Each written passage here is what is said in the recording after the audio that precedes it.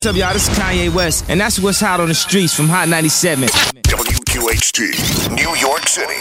Welcome to Hot 97's Street Soldiers, the hottest talk on radio. Hosted by Lisa Evers. I'm so glad you're joining us for this episode of Street Soldiers. We're talking about women and violence. I'm your host, Lisa Evers. Follow me on Twitter at Lisa Evers. Instagram, Lisa Evers Live. If you follow me on Instagram at Lisa Evers Live, you'll see pictures that we're tweeting out live from behind the scenes here in the studio. What we're focusing on is violence against women, relationship and domestic abuse, and sexual assault, and being responsible versus blaming the victim. And this controversial issue, does what you wear or how you act make you a target? Let us know what you think at 1-800-223-9797. That's 1-800-223-9797. On Twitter, at Lisa Evers, at Street_Soldiers. Use the hashtag #NoMore and let us know what you think. At Lisa Evers, at Street_Soldiers. Now, the reason we're taking on this topic right now is April, which the month starts this week, is Domestic Violence Awareness Month. So we're talking about that. And also this past week, the Supreme Court expanded the definition of domestic violence to include pushing, grabbing, shoving, pulling hair, and squeezing an arm so hard it causes a bruise. Now, those convicted of even minor domestic violence charges are banned by federal law from legally buying guns. So the Supreme Court basically is saying that even if it's a misdemeanor conviction, if it involves domestic violence, it's going to be treated the same way as a felony, and you will not be able to legally purchase a gun in the United States. But the real debate we're talking about is not the one in the Supreme Court, although that was very important, but on blogs, social media posts, and in everyday conversations. Do women bear some responsibility for what happens to them? This is a growing stream that is happening of discussion. We're seeing it in a lot of different places. Do some women enable their batterers by staying in the relationship? We're going to talk with our guests about that.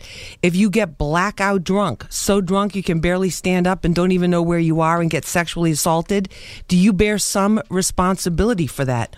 Many victims and advocates say a big no to all of that, and that the only person to blame is the batterer or the attacker. Other people say it's like a high-risk situation. If you put yourself in high-risk scenarios, bad things are more likely to happen. What do you think about that? Call us now, 1-800-223-9797. That's 1-800-223-9797. Hashtag #NoMore. On Twitter, at Lisa Evers, at Street_Soldiers. Instagram, Lisa Evers Live. And I also want to mention, too, I've been talking with people in this field as we were preparing for the show, and I'm hearing that there are definitely more male domestic violence victims, especially among our younger population. We're going to tackle that in a different show. It still remains, in terms of statistics, the vast majority of victims are women. So that's what we're focusing on in this episode of Street Soldiers. Joining us right now is Danny Ives. She's a recording artist and advocate. Danny, thanks for being with us. Thank you. We appreciate it. Talk right in that microphone there. We'll get that. Can you, Drew, help her with that, please? Fix that microphone. Thank you. All right. And also with us is Myo Campbell. He's a former batterer, physically abused his girlfriend, but he has since, this was a number of years ago, he has since turned his life around, and he decided to come on the show and talk about this very challenging and difficult period of his life to try and help other people in this situation. So, Myo, thank you very much for being with us. We really appreciate it.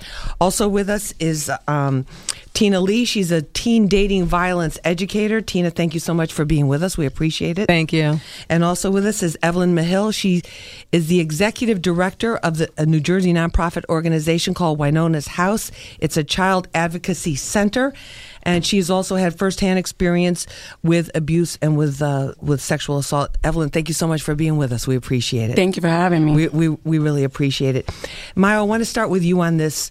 You told us that you were sent to Rikers. This is back in 2005, so this is a while ago. Yes. That you were charged with felony assault. Yes. Which is pretty serious. That means you injure the person. Yes. And this was a woman you were involved in a relationship with? Yes. Tell us about what had happened then. Since you're a very different person now from your track record and what you're doing, but take us back and help us understand for those men that are in that situation now. To just try to paint a clear environment and a clear picture of my mentality in a short amount of time as possible is just like, you can't blame youth because there's a lot of adults doing it. But I was in an environment and in a culture which said that you have to keep your woman in control. You have to be controlling of all things. And the culture with friends that didn't have a general respect for women anyway. So your woman comes around, they call her a name, and you go along with it. Yeah, she's identified by that name, and you don't come to her defense because you got to be cool in front of your boys. You got to be the tough guy. And so as the tough guy, you also, tough on your woman too. And you're keeping her in line and keeping her in check in so many ways. And so there was a mentality, there was immaturity present. There was, an expectancy of violence because that's how me and my homeboys were kind of got together. That's something we all related on. So it was just something, it was a brew, it was a mixture of ingredients to make you say, you got to keep your woman in line. And do you feel there's also a cultural attitude where that's considered in some areas okay? There's a cultural attitude, and I noticed that was a different conversation, but I'm going to blame a lot of elements of hip hop and even pop culture. Right now there's a popular song out where he's saying "Eat the cake" anime from the popular movie, and it's stuff that's condoned and it's stuff that's forwarded through entertainment and pop culture. And we, our youth see this stuff and take it in, and our young adults see this stuff and learning how to be men from a culture that misogynizes women and objectifies women. And then you turn it around and say, well, why did he hit her? Well, you just showed that she's an object over and over and over again. Why should he respect her? And what was the incident that landed you in trouble with the law? The incident, I don't, obviously I'm not going to mention the person's name. No, we don't want you to. Absolutely not. But the incident was, had you been dating a while, or was it I was dating for a few years actually, and I was in denial that I was abusive over those years until the explosive incident, because it was like small spats. I'm telling you, with the pushing and shoving, if you going that far, if you're getting into a serious pushing and shoving altercation, that's abuse. But I used to excuse that as it was just a little, she hit me back, so it's not abuse, but it's all abuse. So you would say pushing and shoving is like, women should be aware if that's starting, that's a sign. That's the first sign. That's something you need to look at first. I mean, even if he's talking violently, I mean, generally guys that think you can fight other guys, you should be aware of them too, because it's just like those guys who think that violence is a solution for a problem when it comes to their closest relationships and they have no other way out, that's what they're turning to. All right, I'm going to bring in our other guests in just a moment, but one other thing, Miles, so the incident, the explosive incident that brought this all to a head, what happened? I was I was cohabitating with a young woman, and I didn't really have respect for her. I didn't really have respect for our household. Not to say that I didn't care for her, but it was just the general trying to be. It was a general machismo and just trying to dominate her household. And we got in a huge argument where I couldn't get my way, and I really just got out of control. There was I'm not excusing myself, but there was a lack of self-control. There was an element where I just stopped. I was like, okay, now I have no physical control of the situation. I got to do all in my power to show that I still dominate this situation. I have to do all in my power to show that I still physically control the situation. And what did you end up doing? I started turning off the power first. I shut down the power to the household, and the cops were called at that instance. And then I left the building and then came back when I saw the cops leave, and more enraged now that I knew the cops were called, because how dare you call the police on me? And I broke back into the apartment because I was now locked out. I broke back in and I struck the woman with a closed fist. And you're a big guy. I'm a pretty big guy. You're like 6 something? 6'4". 6'4". And 217. And how big was she? And she was smaller. She was maybe, I don't remember her height per se, but maybe 5'7" and 1 something. So you hit her once, hit her twice? I hit her once, but it was like a stranger and a man. And like a punch you would throw at a dude on the street? A punch I would throw at a dude on the street that I hated for a long time. and the injury was serious, right to the hospital. I didn't know at the time because I immediately after I saw, I was, whoa, what did I do? And fled the scene. And I came back later to find out that she was hospitalized behind it. And there wasn't an instant remorse. It set in later, like, my goodness, what did I do? You know?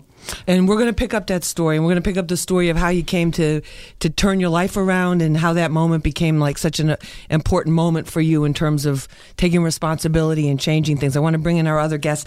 Evelyn, what about his story sounds familiar to you? A little too familiar.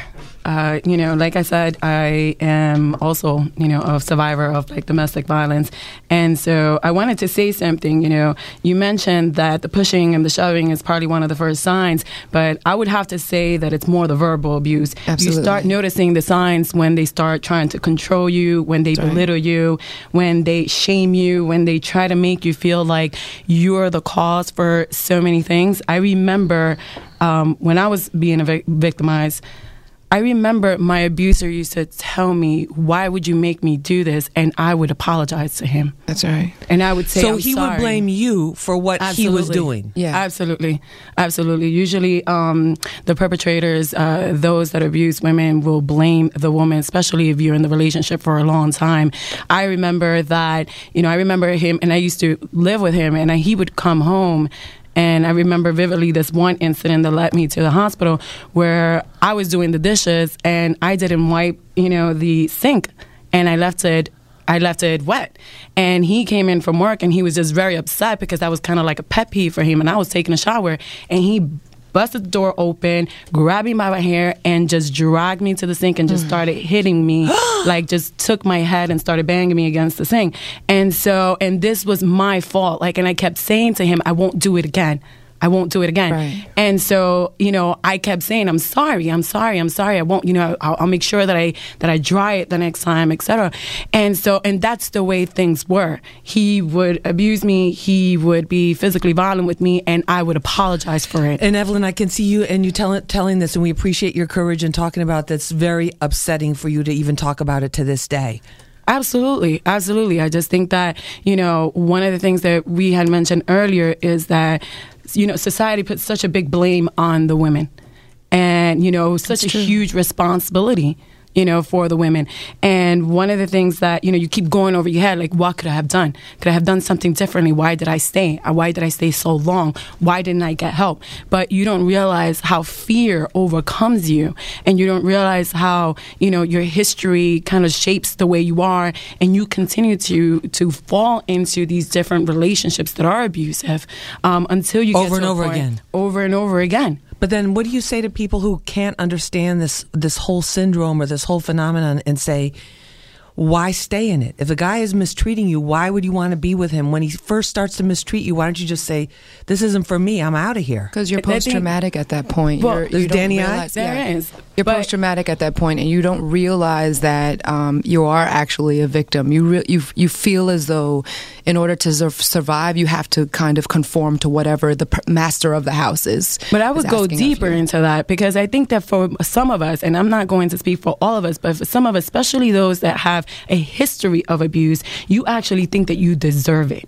You think that you are unworthy of more. At some point. So it's a self-confidence. It's a self-confidence issue. What about that, Tina Lane? What about that? Yes, I believe it is a self-confidence issue, and I believe that you start to believe that you are the reason why this is happening, because you have been manipulated by the person, by the abuser, to make you think that you're the reason why he's abusing you. So it becomes a mental brainwashing, yes.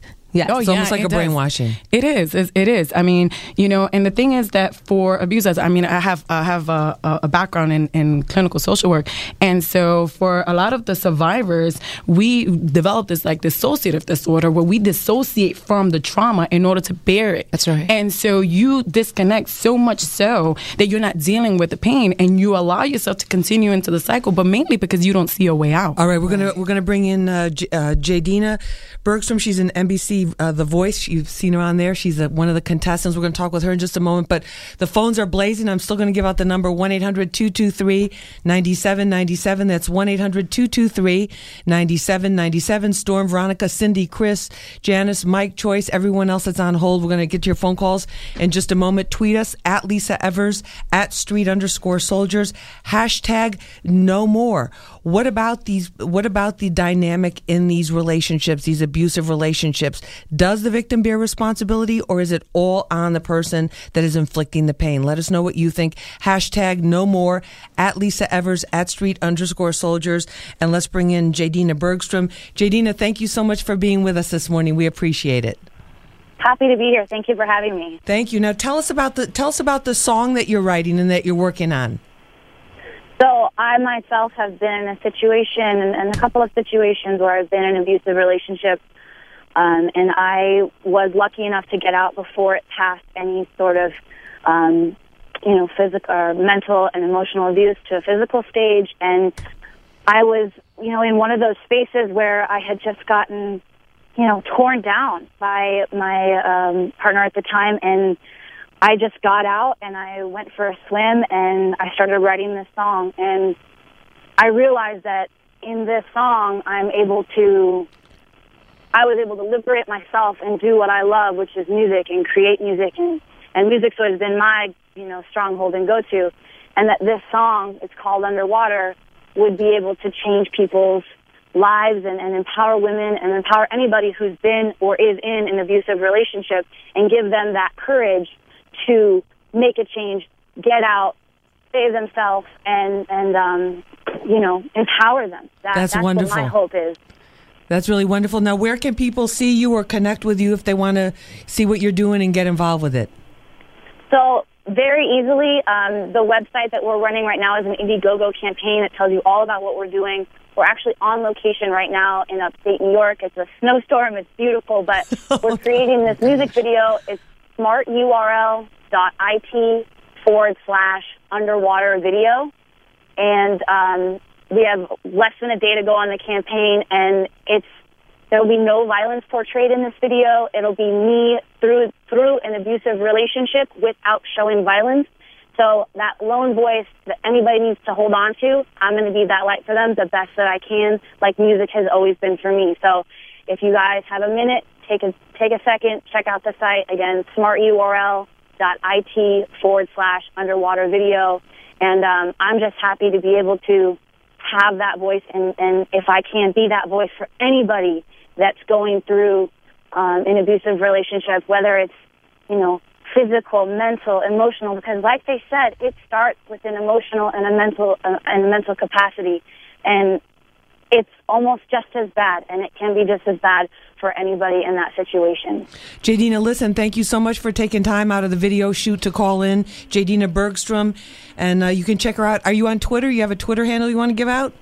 Yeah, I'm at Jadina Jean, GEDINAJEAN, and that's also Instagram, Twitter.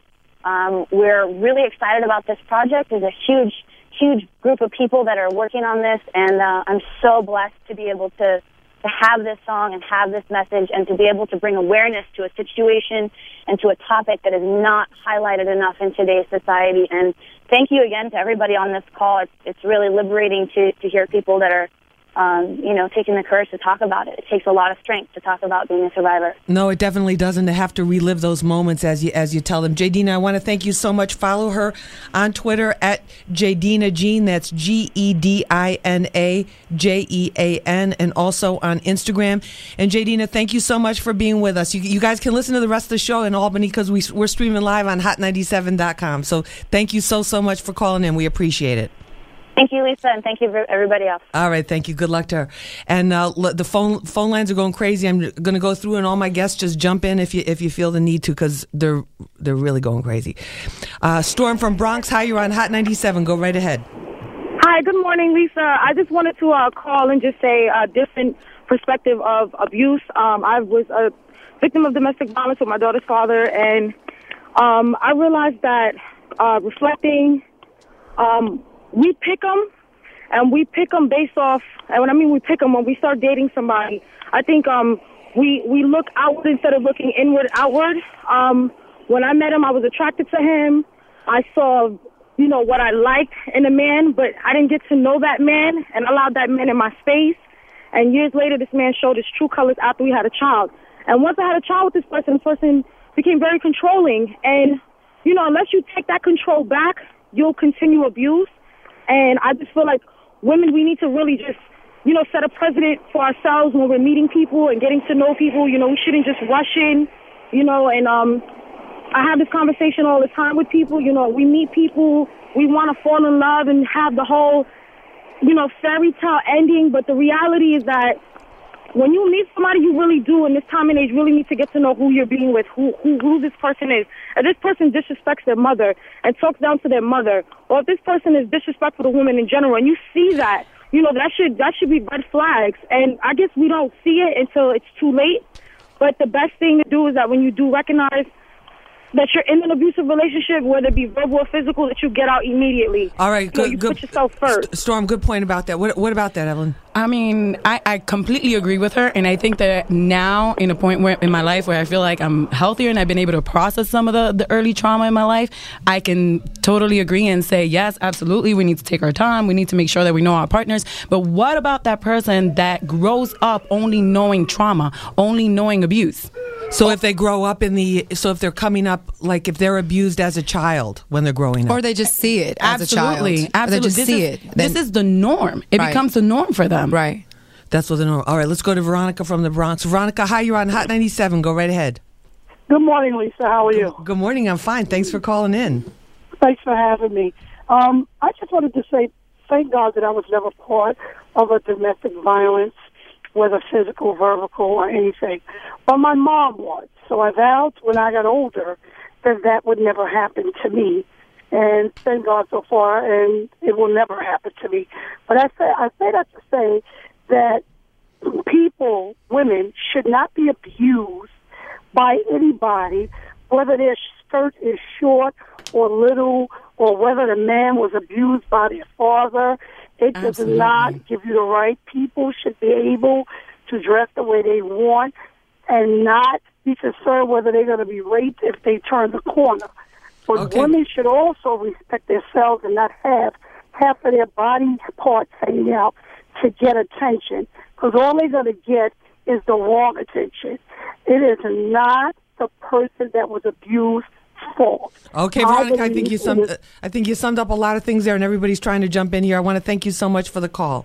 We appreciate it. Tina, what about that? Yeah, no, it isn't the person's fault. And when she was talking about the way you dress, I was thinking about being a teen dating abuse educator. That's one of the things I talk to the young ladies about, because sometimes they think because of the clothing that they're wearing, there's a possibility that's the reason why the person they're dating, their boyfriend, is abusive to them. So I have to build with their self-esteem. Like, listen, it's not the clothes that you're wearing. Teen dating abuse is very real. It's like 1 out of 5 teens before they graduate from the high school will be abused or may have seen a friend be abused verbally, physically, sometimes sexually. So it's not what you're wearing. It is the person, it's the abuser who has a problem with it. So when he begins to degrade you and talk about what you're wearing, it's too short, it's too long, the color, you can't wear this today, it isn't you, it is him. He's just manipulating you. So we have to... Okay, let's go to check and see what's going on Twitter. Angelique Tyree, our associate producer.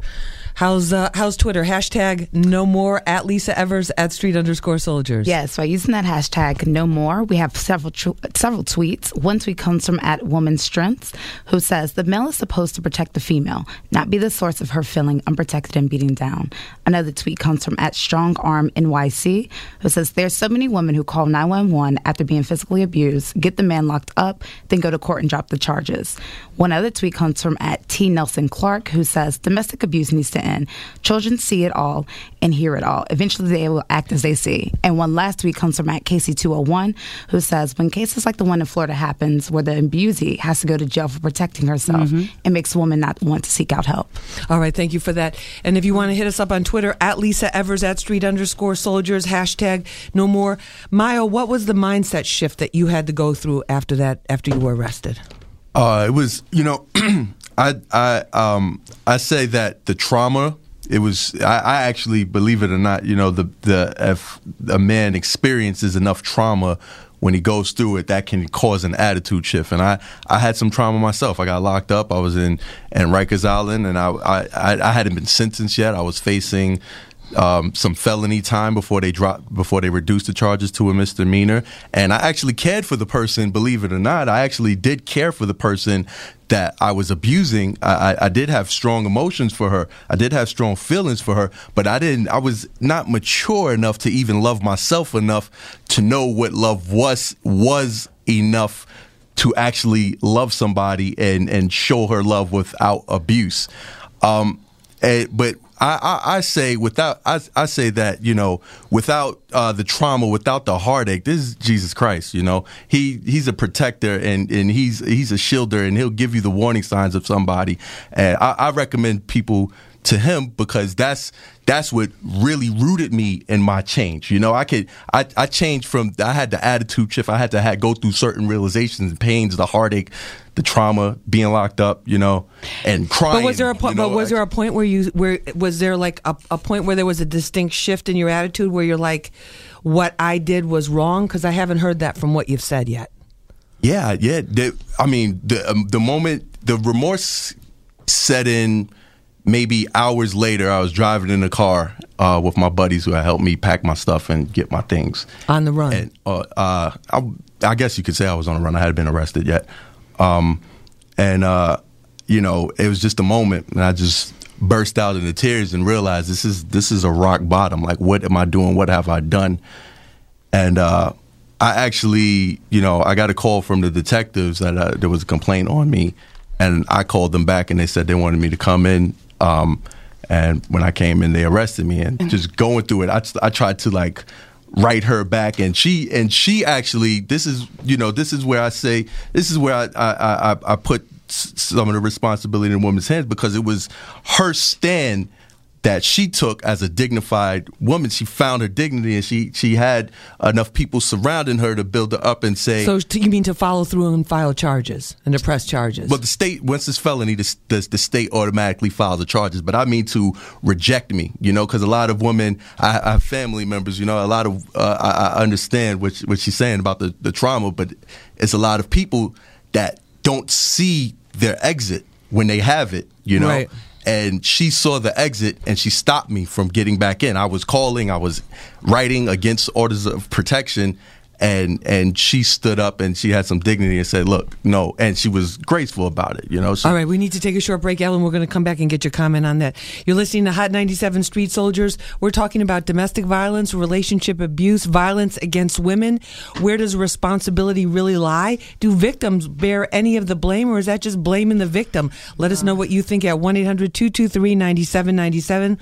That's 1-800-223-9797. Hashtag no more on Twitter, at Lisa Evers, at Street_Soldiers. And let me remind you, Hot 97 presents Nas in concert, bringing you Life is Illmatic Live. Hot 97 and the Tribeca Film Festival are celebrating the 20th anniversary of Illmatic with a documentary and concert at the Beacon Theater. Win your tickets all weekend long. We'll be back right after this. What up? This is Trey Songz, and this is Street Soldiers with Lisa Evers. Real issues, real politics, real people, only on Hot 97. Ooh, nah. I love that new song. Thank you, Trey. We appreciate that. Welcome back to Street Soldiers. I'm your host, Lisa Evers. Twitter, at Lisa Evers, at Street_Soldiers. Hashtag no more. We're talking about domestic violence and violence against women. April is Domestic Violence Awareness Month. April's starting this week. Hopefully the April weather will be a little better than the March weather, but it's on its way, I'm told by reliable sources. One day we will see the sun again. But anyway, right now we're here. It's blazing. Our phones are blazing. 1-800-223-9797. We're talking about this issue of violence against women. It is an epidemic. It affects women of all ages, all races, all ethnic groups. It cuts across all economic lines. It's something that is there, that continues to grow in our society and is affecting many of our teens as well, who are growing up in these situations where they're seeing their mother being abused. So we're talking with our guests. We got a great panel here with us. We have Danny I. She's a recording artist and also an advocate. Mayo Campbell. He is a former batterer who has reformed his ways and here to kind of speak on behalf of the men and help us understand that perspective. Tina Lane, she's a domestic violence counselor for teens. We have Annette with us. She was involved in the situation when she was a teenager and growing up. She's going to tell us all about that. Evelyn Mahill, she's the director of Winona's House in New Jersey, a child advocacy center. And on the phone, we're going to talk to in just a few moments Anthony Rizzuto. He's a substance abuse counselor because he's going to talk about the connection between substance abuse and also domestic violence. But Evelyn, when you were listening to Mayo talking about what, you know, the woman pressing charges, that she took a stand for herself, how did that sit with you? Unfortunately, that's not something that I can relate to. I didn't have the strength nor the support system to do that. And so, you know, it took me a very dangerous situation for me to leave and run away, but I was still way too fearful to go back and try to press charges. So I am not one of those courageous women that were able to take a stand and press charges. Well, you're courageous because you're here talking about it with us, and also, you know, by what you do with your life work with the kids. Well, thank you. I just wanted to make a comment about what you said. You know, I know that society gets really harsh on the man, and I'm not taking, you know, away any responsibility from any of the abuses, but you did make a good point, and something that we really don't raise as a nation. You know, you said, I didn't know how to love myself.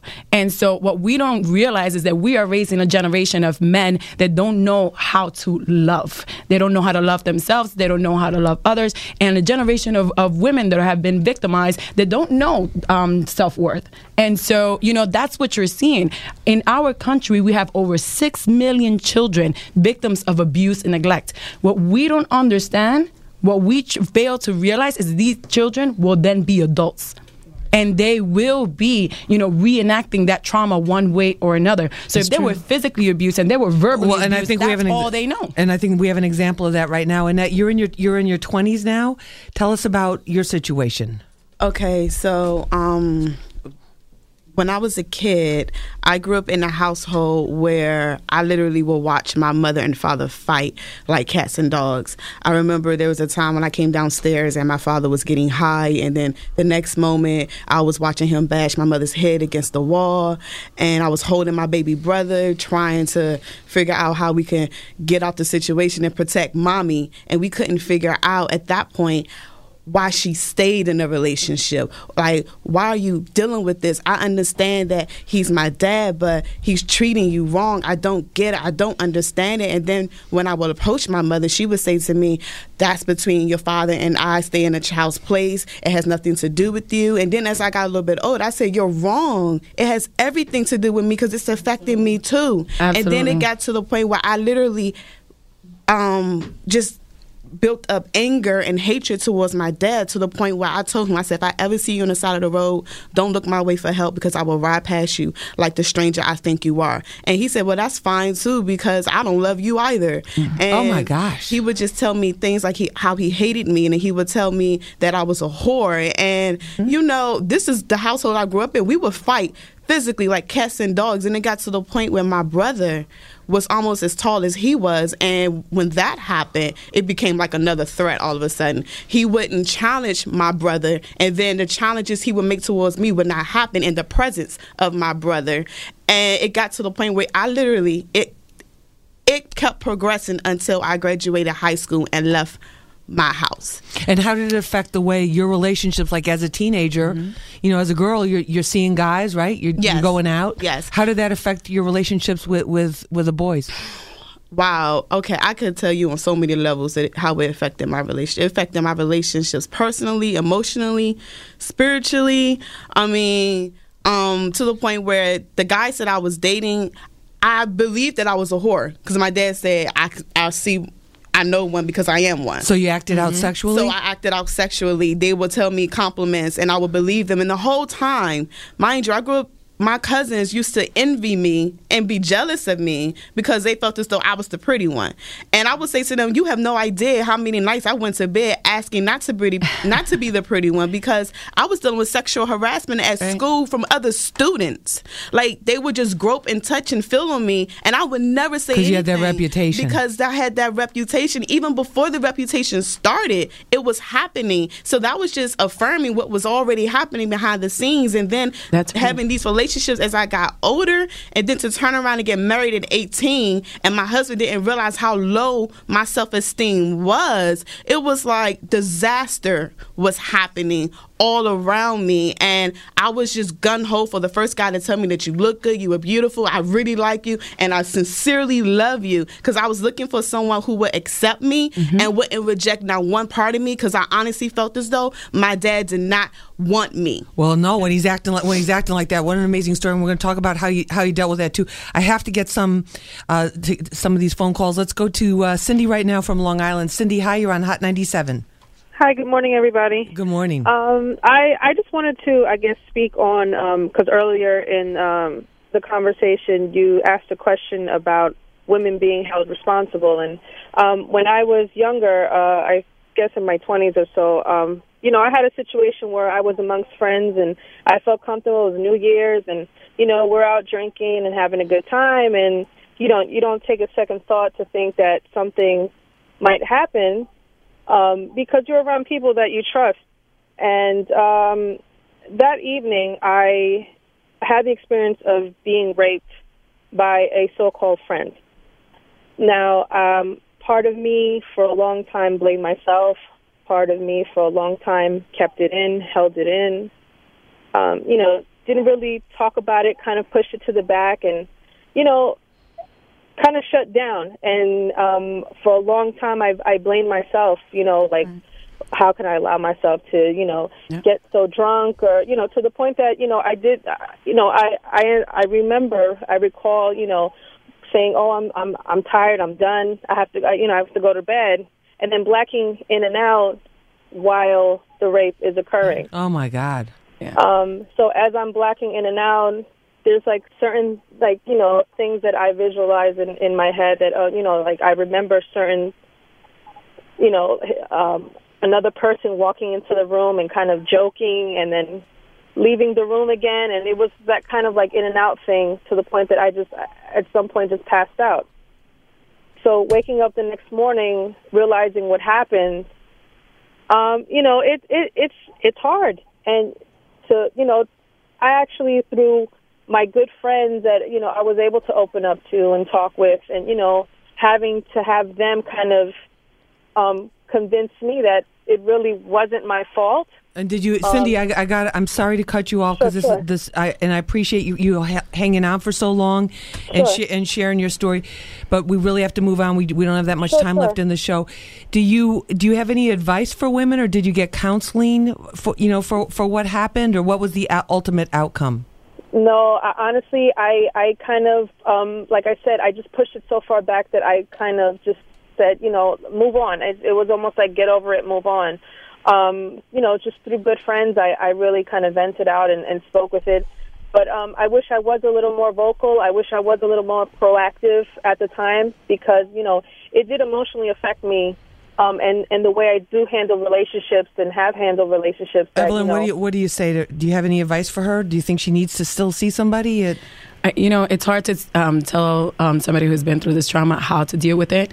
I mean, you always want to encourage for them to get counseling. I think that there's the non-traditional route, right? Sometimes it's just somebody that you can really trust and somebody you can open up to. Right. But it really takes a while for, the person that's gone through it to get to a point where you accept that you've been through it, and then you go through the whole process and the whole journey of trying to just accept it and understand what you've been through, and then you go through the healing process. But there's no one way. I mean, of course, I'll always encourage counseling. I think but definitely don't just keep it to yourself. Never keep it to yourself. You got to tell somebody. But right? what we don't Tina's understand, shaking her head. Yes. Yeah, you do got to tell somebody. But I think one of the reasons that this issue is so pervasive is because survivors don't want to speak out. One part of it is because we want to pretend that it didn't happen, because it hurts so much. Exactly. And because we're being blamed and we're blaming ourselves. So it takes a lot. It definitely does.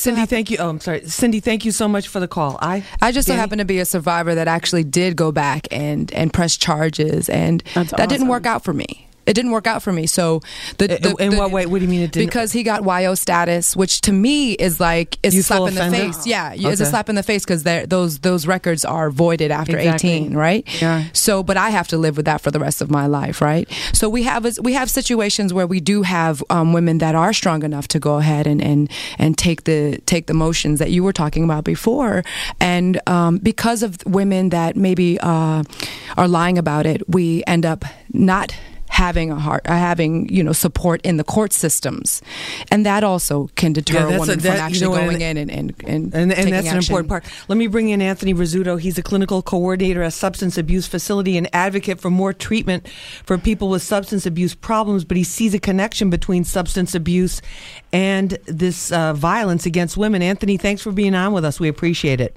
Thank you for having me on, Lisa. Lisa, just for you to know that the other role, which is really why I'm on the phone, is I'm the director of our Power and Control program, which is a program that provides services to male offenders of domestic violence who also have a substance abuse problem.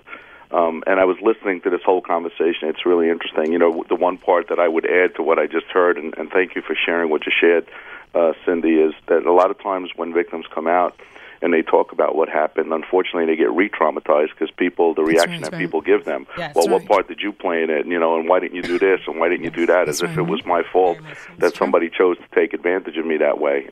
So I'll just add that piece. Yeah. All right, let's get to the phones, 1-800-223-9797. Let's go to Money from Newark. Money, hi, you're on Hot 97. Go right ahead. Hey, how you doing, Ms. Evers? How are you? I just want to speak on something regarding domestic violence.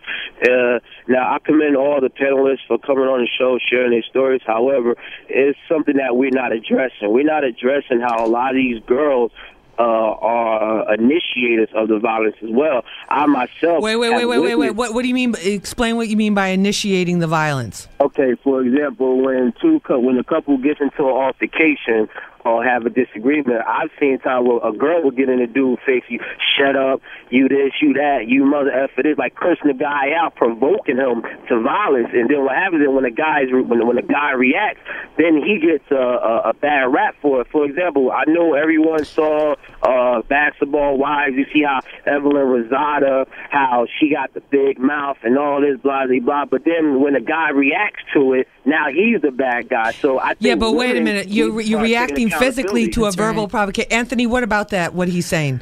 Yeah, well, look, here's what I'll say to that. Well, as far as you choose how you're going to respond to that, So for you to go ahead and respond to that physically, that's on you. You got to own that. As far as the behavior and what she's doing towards you, I'm not going to co-sign that, but that doesn't justify the punch in the face. What about right? But what about this? We got a couple of calls similar to what Money from Newark was just saying about women push the buttons and escalate it. What about that? I would definitely not, I would never, ever put the blame on the victim. Right. However, what we have not talked about is when women are victimizing men. Because we do have women that are physically abusing men, and we can talk about that. Yeah. Now, we're not going to talk about how women provoke, because at the end of the day, you are responsible how you react. So if see what you made me do is not an excuse. Exactly. And that's what we hear all the time. You made me do this. You pushed my buttons. Well, no, but also by the same token, I'm sure we've all seen situations too. We certainly see them on television, is where women get into an argument and then they just push the guy or shove the guy. But then that's when the woman becomes a physical abuser. That's right. And that's when the man needs to take a stand and not go into their ego and just get out of pull a Tiger Woods and just get away from there. But subscribing, she starts throwing the golf clubs at the wall. Not enough. I also want to shift sort of the paradigm from blaming the victim to sort of empowering the victim. Responsibility is power, and in certain instances, I don't condone provoking. You're responsible for your actions, so I don't condone saying she provoked me. Mm-hmm. At the same time, the woman is not she's not getting blamed, but she does have a responsibility to, hey, don't put yourself in that situation. This guy is irate. Don't do that. The woman, and I want to have most sensitivity to the victim, but the woman who called earlier about drunken past her own sensibility, you're not responsible for the rape, but you are some type of accessory for not being in your right senses. You're an accessory to your own to your own disruption. Just like I said, if a you homeowner leaves males, a right? burglar is a burglar. If a homeowner leaves their door unlocked and their drapes open and the burglar walks in, no, you're not responsible for the burglary, but you have helped the burglar gain interest. But the thing is that when you say it like that, that's what you do. This is what we constantly do. You know what? You shouldn't have been wearing that. You shouldn't have been walking down that alley. But isn't this the same argument that if you're driving your car if you're driving at 50 miles an hour, there's a certain risk. If you're driving at 90 in the pouring rain at night, you're taking even greater risk. It's not blame. You giving the talking power about risk factor here? There are risk factors. I'm saying bad things do happen to good people. I'm saying bad things do happen to good people. An abuser or a rapist, he's going to do the same anyway. So I'm not blaming every single victim, but I'm saying if you have an opportunity to avoid, what about is that bothering you? What he's saying? Yeah, it bothers me when anybody thinks that there's anything. I'm going to take it to the extreme. Mm-hmm. There are women that are coming into our centers or different centers. They are prostitutes.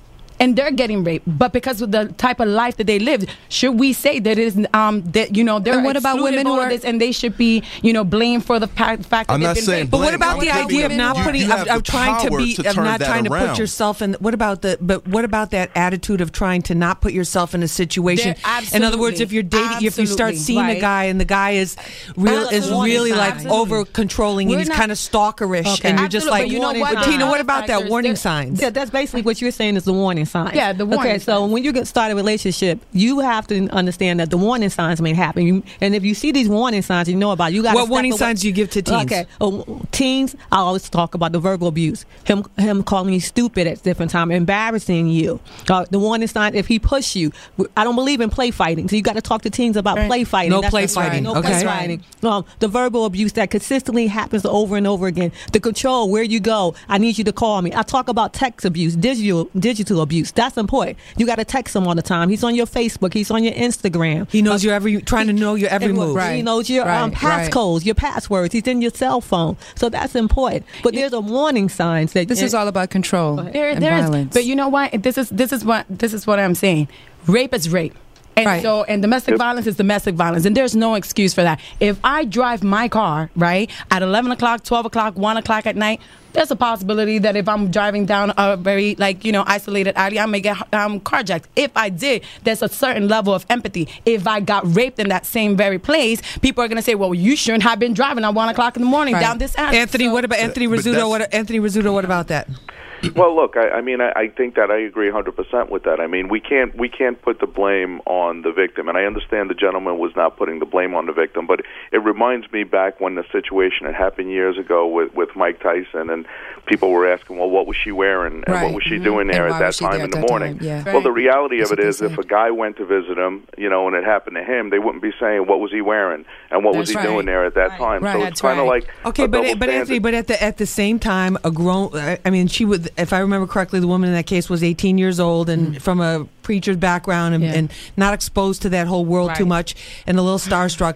But a grown woman knows if you go into a guy's hotel room after 10 o'clock at night, he's not going to be reading you poetry. That's not what this is about. And I would be the first one to agree with that. However, we have to be careful. I'm saying in terms of risk factors. Right. And that I agree. But we have to be careful on being able to discern. And I'm not passing judgment. I mean, we've all done things that we're like going, oh my God, thank God nothing worse happened. Or thank God something didn't happen. That was stupid the next day. But the fact is that this idea of responsibility, don't you think that's something we need to also talk about as well? It empowers women to say, listen, I'm worth it. I'm worth being with a guy that doesn't yell at me. I'm worth being with a guy that doesn't track my every move. I'm worth it being with a guy that compliments me and supports. That's a separate issue. That's an issue of self-respect, self-worth, self-esteem, all of these different things. That's separate from risk factors that could lead or put any type of responsibility on the blame for the victim. Right. Okay. I wish we had more. I wish we had. You guys, I hate to do this. You want to give them things so that they don't repeatedly put themselves in that but situation. You can't victimize them. Okay. I hate to. Guys, time out. I hate to do. I hate to do this, but we're up against the clock. I know, I hate it, but I love having all of you on and all the phone calls. And Chris, who called us in from Brooklyn, says men get beaten up too. Yes. Chris, if you want to hang on the line, we'll have Amber. We'll get your number, and maybe we can call you when we do the men's show. Jay, Mike from Yonkers, Choice from NYC, Sandy from the Bronx, everybody else that's on hold. I want to thank you so much for being with us. I want to thank our guests for being with us today. Artist Danny I, Mayo Campbell, cultural commentator. I think we got a whole other show out of this about images of women in these music and in TV, what's going on with that. Yeah. And also Tina Lane, domestic violence counselor for teens, teen dating violence educator. Annette, thanks for sharing your story with us. We appreciate it. Evelyn Mahill, director of Winona's House, thank you so much. Yes. Anthony Rizzuto, director of Power and Control Program. I want to thank all of you for being with us very, very, very much. And real quick, I just want to mention that this April 7th and 8th, we're going to be holding a national summit on child abuse and neglect. And of course, this is the core issue of a lot of these issues. Okay. Please, and where can they get more info? At WinonasHouseSummit.com. Okay, great. WinonasHouseSummit.com. And real quick, last tweet here. Do we have somebody good we can end on here? Yes, we do. One tweet comes from Matt Ephraim, who says, males, not men, will start verbally abusing intelligent women because they know the women deserve better, and that's how they can control the relationship. Come on. It's sad how many smart women end up with these insecure men. All right. Amen to that. All right, and I want to thank all of our guests for being with us. And also, I want to thank a very special person, Wayne Mayo, who was one of my very first producer here on Hot 97 Street Soldier, sent us a card and said, keep up the great work to the whole team that's in here with me now. So, Wayne, we love you. And thank you for always looking out for us and your commitment to the community. Also, I want to remind everybody, tomorrow night, 10:30, VH1 is going down. This is Hot 97. We saw the previews. I was at the preview party this week. It is hilarious. It is really great. And if you ever wanted to know what really goes on, that's your chance to check it out. So I got to thank my whole team here at Hot 97. My executive producer, Tone Capone, our Hot 97 digital director, Jeffrey Thacker, cooking up big new things for us for the spring. Associate producer, Angelique Tyree, production assistants, Amber Ravenel, production supervisor, Andrew Veris, my board op tech support, the one and only TJ. Wearing a tie today, TJ. Sunday best. Check me out on LisaEvers.com, Twitter at Lisa Evers, and watch me on the Fox 5 News at 6 and 10 tonight and 6 and 10 pretty much every other day. Have a great week, everybody. Remember, use your mind. It's your best weapon. I hope it's your only weapon. I'm Lisa Evers. Push for peace. Head down to